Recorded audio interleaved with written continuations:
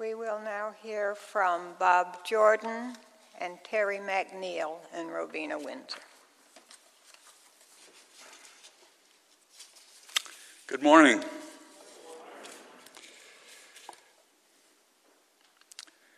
Spring 1970. The ecology movement was gaining momentum. Richard Nixon did a lot of bad things in his life, but he did at least one good thing. He proposed and then signed into legislation the Environmental Protection Agency, which began operating on December 2nd, 1970. The EPA has the responsibility of writing and enforcing regulations that protect the environment and regulate environmental effects on human health. The Clean Air Act, which regulates air pollution, was signed by President Nixon on December 31st, 1970. And the Clean Water Act, which protects lakes and rivers from pollution and degradation, was signed by Nixon in 72.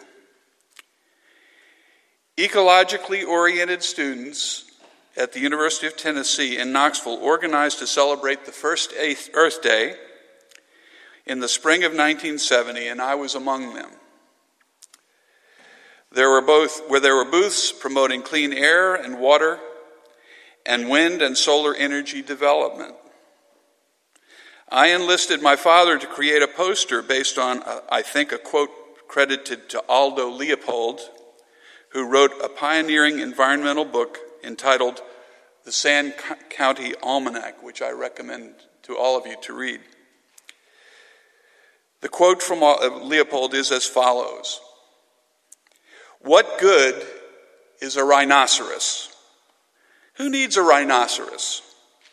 But then who needs a trumpeter swan, or a panda, or a pygmy, or a bushman, or fill in the blank?" My dad, who was a commercial artist, made an ink drawing of a rhinoceros, and we added the quote below it. From this, we created a silkscreen and made numerous copies. And here it is. The one copy that I know is still remaining. Can you all see that? I still have one deteriorating. This copy here is deteriorating. I don't know how much longer it'll last because the paper's, the sulfur type paper. I believe that's right, and it destroys itself. It self-destructs. On a trip back to Knoxville about 15 years ago, I happened to visit the biology lab, and there was a copy of it hanging on the wall of the lab. Someone thought enough of it to preserve it for the students to see for all those years. To me, what it represents is that all of nature is interconnected, and that we cannot separate our well-being as humans from the whole of the natural environment. At that time, I enrolled in a general ecology course for non-majors, and we read books like Rachel Carson's Silent Spring and Paul Ehrlich's The Population Bomb, as well as Aldo Leopold's Sand County Almanac. The Silent Spring sounded the alarm that indiscriminate spraying of DDT was killing birds and other animals. And it resulted in legislation which banned DDT in this country. I'm sorry to say that it's still being sprayed in other countries, and we manufacture it. She is given major credit for helping to spark the environmental movement. Aldo Leopold's book urged people to protect wild and undisturbed environments. The Population Bomb painted a bleak picture of our Earth and the people living in it if the population continued to expand at the same rate. I was transformed by my experience that year, and so I try now to do my little bit to preserve and enhance nature, although sometimes I get discouraged that my effect on the environment is more destructive than enhancing. I plant fruit trees and raise vegetables in my backyard. I have solar panels on my roof, and I drive a Prius. I contribute money to the Nature Conservancy, the Environmental Defense Fund, the Natural Resources Defense Council, the World Wildlife Fund, the Wilderness Society, the National Park Foundation, among others.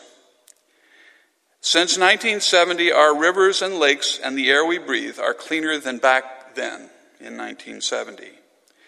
We don't choke on burning coal smoke like the Londoners of Dickens' time.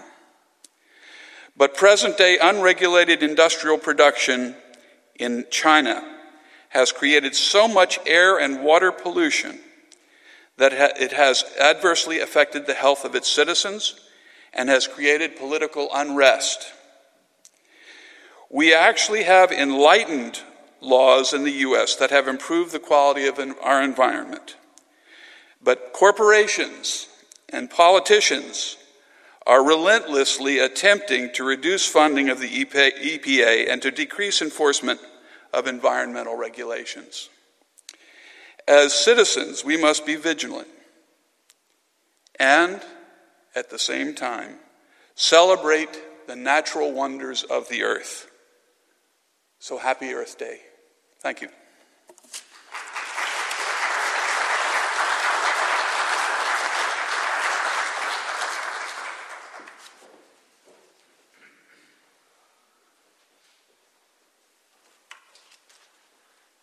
Good morning. Thank you, Bob. It must have been neat being able to be a part of that first Earth Day.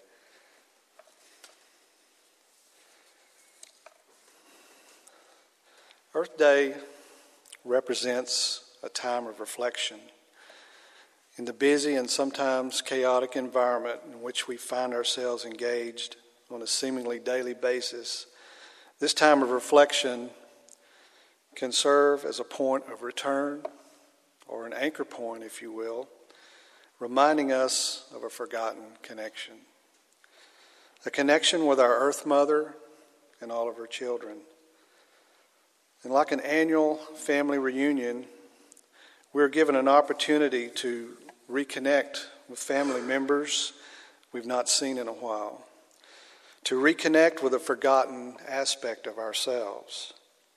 And though we formally celebrate this reunion only once a year, in actuality, it should be celebrated on a daily basis.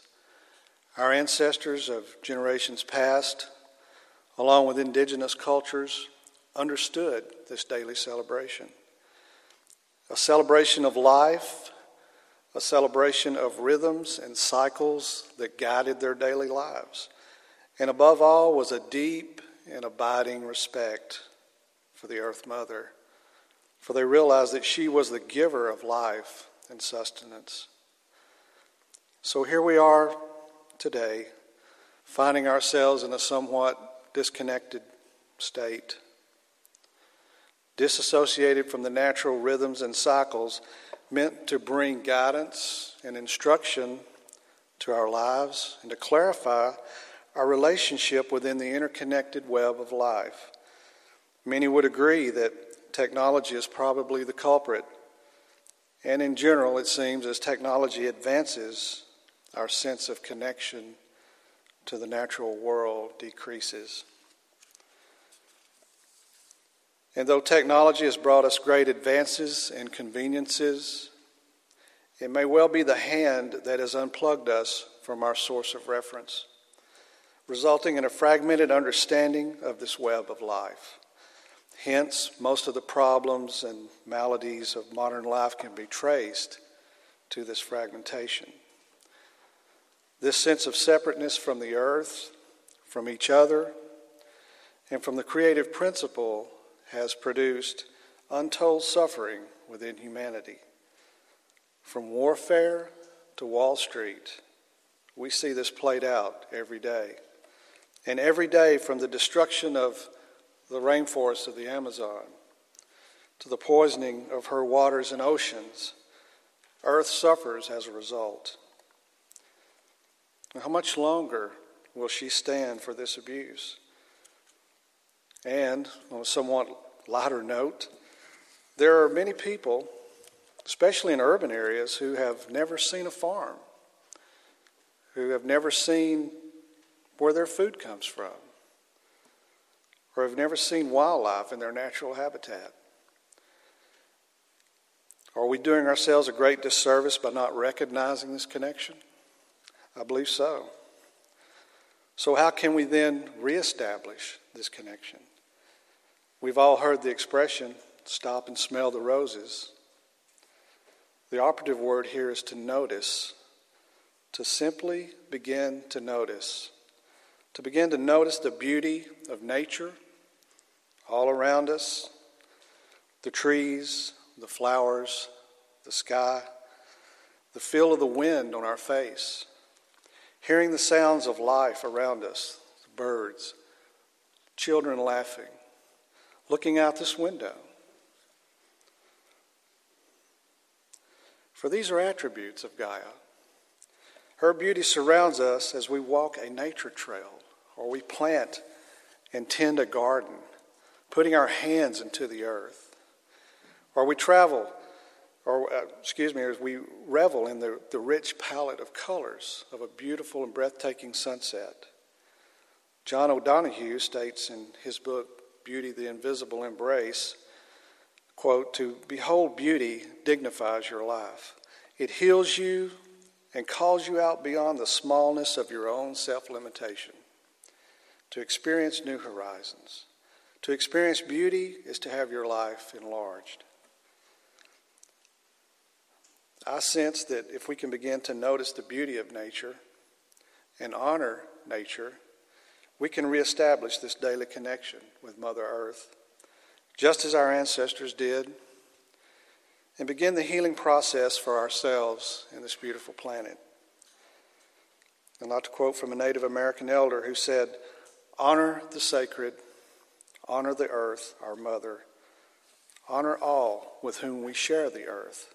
Four-legged, two-legged, winged ones, swimmers, crawlers, plant and rock people. Walk in balance and beauty."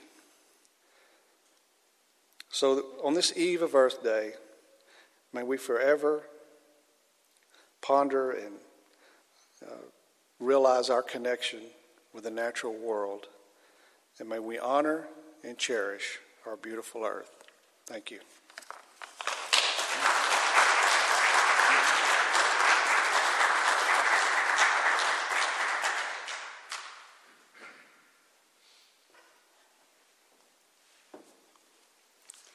Good morning. I want to thank Bob and Terry for their thoughts and insights into this day. I'm not here to educate you. I'm here to ask two things of you. Mother Earth is a living, breathing thing, and we live on her back. She is changing and evolving all the time. Just look at the volcanoes who destroy and create in the same moment. We are not responsible for everything Mother does, but she does react to what we do, good or bad. I am not going to tell you what you need to do or make predictions about the future, but merely to ask two simple things of you. The first thing is, and many of you are already doing this to a greater or lesser extent, be responsible. None of us can change the past, and the future is not promised. So we must only concern ourselves with being responsible here and now. This congregation has always shown that its members know what they need to do, and most do it to the best of their circumstance. Responsibility requires continual self-education. We have many members who are brimming with information, and if we use our good about, if we don't know something, we go find the answer. We don't let that not knowing stop us. Mother Earth needs us each to be responsible to the best of our ability. How you are responsible will look different from how I'm responsible, but that's because we're each in a different place, and there's nothing wrong with that. She also needs us to be compassionate. If you're sitting at home and you find yourself saying, "Oh, I'm bored. I've got nothing to do," That's because you haven't found your passion yet. Because when you find your passion, those idle moments will be when you're planning and doing what you're passionate about. Some of us had to run laps in gym when we were in school, and that was a chore. We hated it. Chores are things we avoid. They're not what we're passionate about. I have a friend who is a marathon runner, and that's his passion. He is constantly out there running and trying to figure out how to make his conditioning better. It doesn't tire him. Yes, when he's done with a marathon and he's doing his cool down, he's physically tired, but his soul's not tired. He's planning and tweaking his next routine. His passion feeds him and powers him.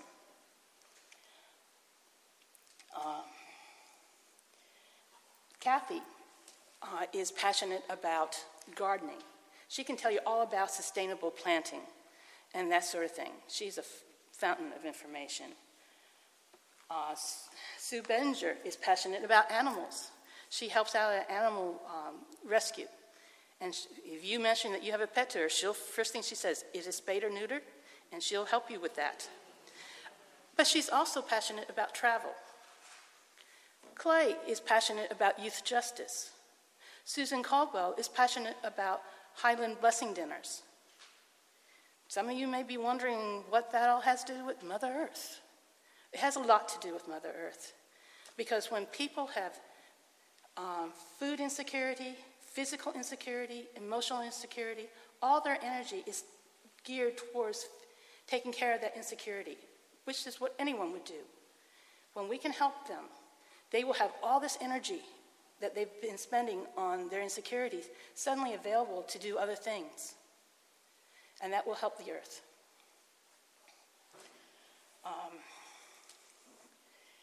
Military conflict is a great threat to Mother Earth.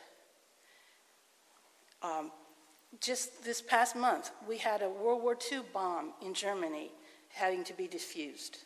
And there are mines from World War I still in the ground that we have people out looking for and trying to defuse. These are scars on Mother Earth. And these things last for generations. Let's see. There are two big stumbling blocks that get in the way of people's passion. First, we think, oh, what can I do? I'm one little pebble on the beach. What can one pebble do? Well, yeah, we are each one little pebble. But there are millions of pebbles on this earth. And when we each drop our one pebble in the river of need, we build a mighty dam. And when someone sees us drop our pebble, that might inspire them to drop their pebble. The pebbles aren't all the same. Some are granite, some are crystal. They're all different, but they all help. And we need to dam that river of need. The other stumbling block is we tend to get discouraged because we can't see what we're doing, how it's making a difference. I have a friend that tutors second and third graders in reading and math. And she gets discouraged because she sees these kids 1 or 2 years and then they're gone from her life. She doesn't know if she made any difference. I think she does because she had made the kids that come through her know that they are important, that someone cared. And maybe she sparked a learning in 1 or 2 of them that they'll carry on. Maybe their circumstances won't let them become a college graduate, but they'll give that love of learning to their kids. And maybe one of them will become a doctor who will cure autism or some other condition. And no, my friend will never know this, but that will not in any way diminish what she has started in motion. We are not guaranteed to see the fruit of our trees, but we have to have faith that those trees will blossom in fruit. So all I would ask of you to do is be responsible and passionate. I guess the third thing is to have faith in the cosmos and trust that it will use what energies you give it wisely.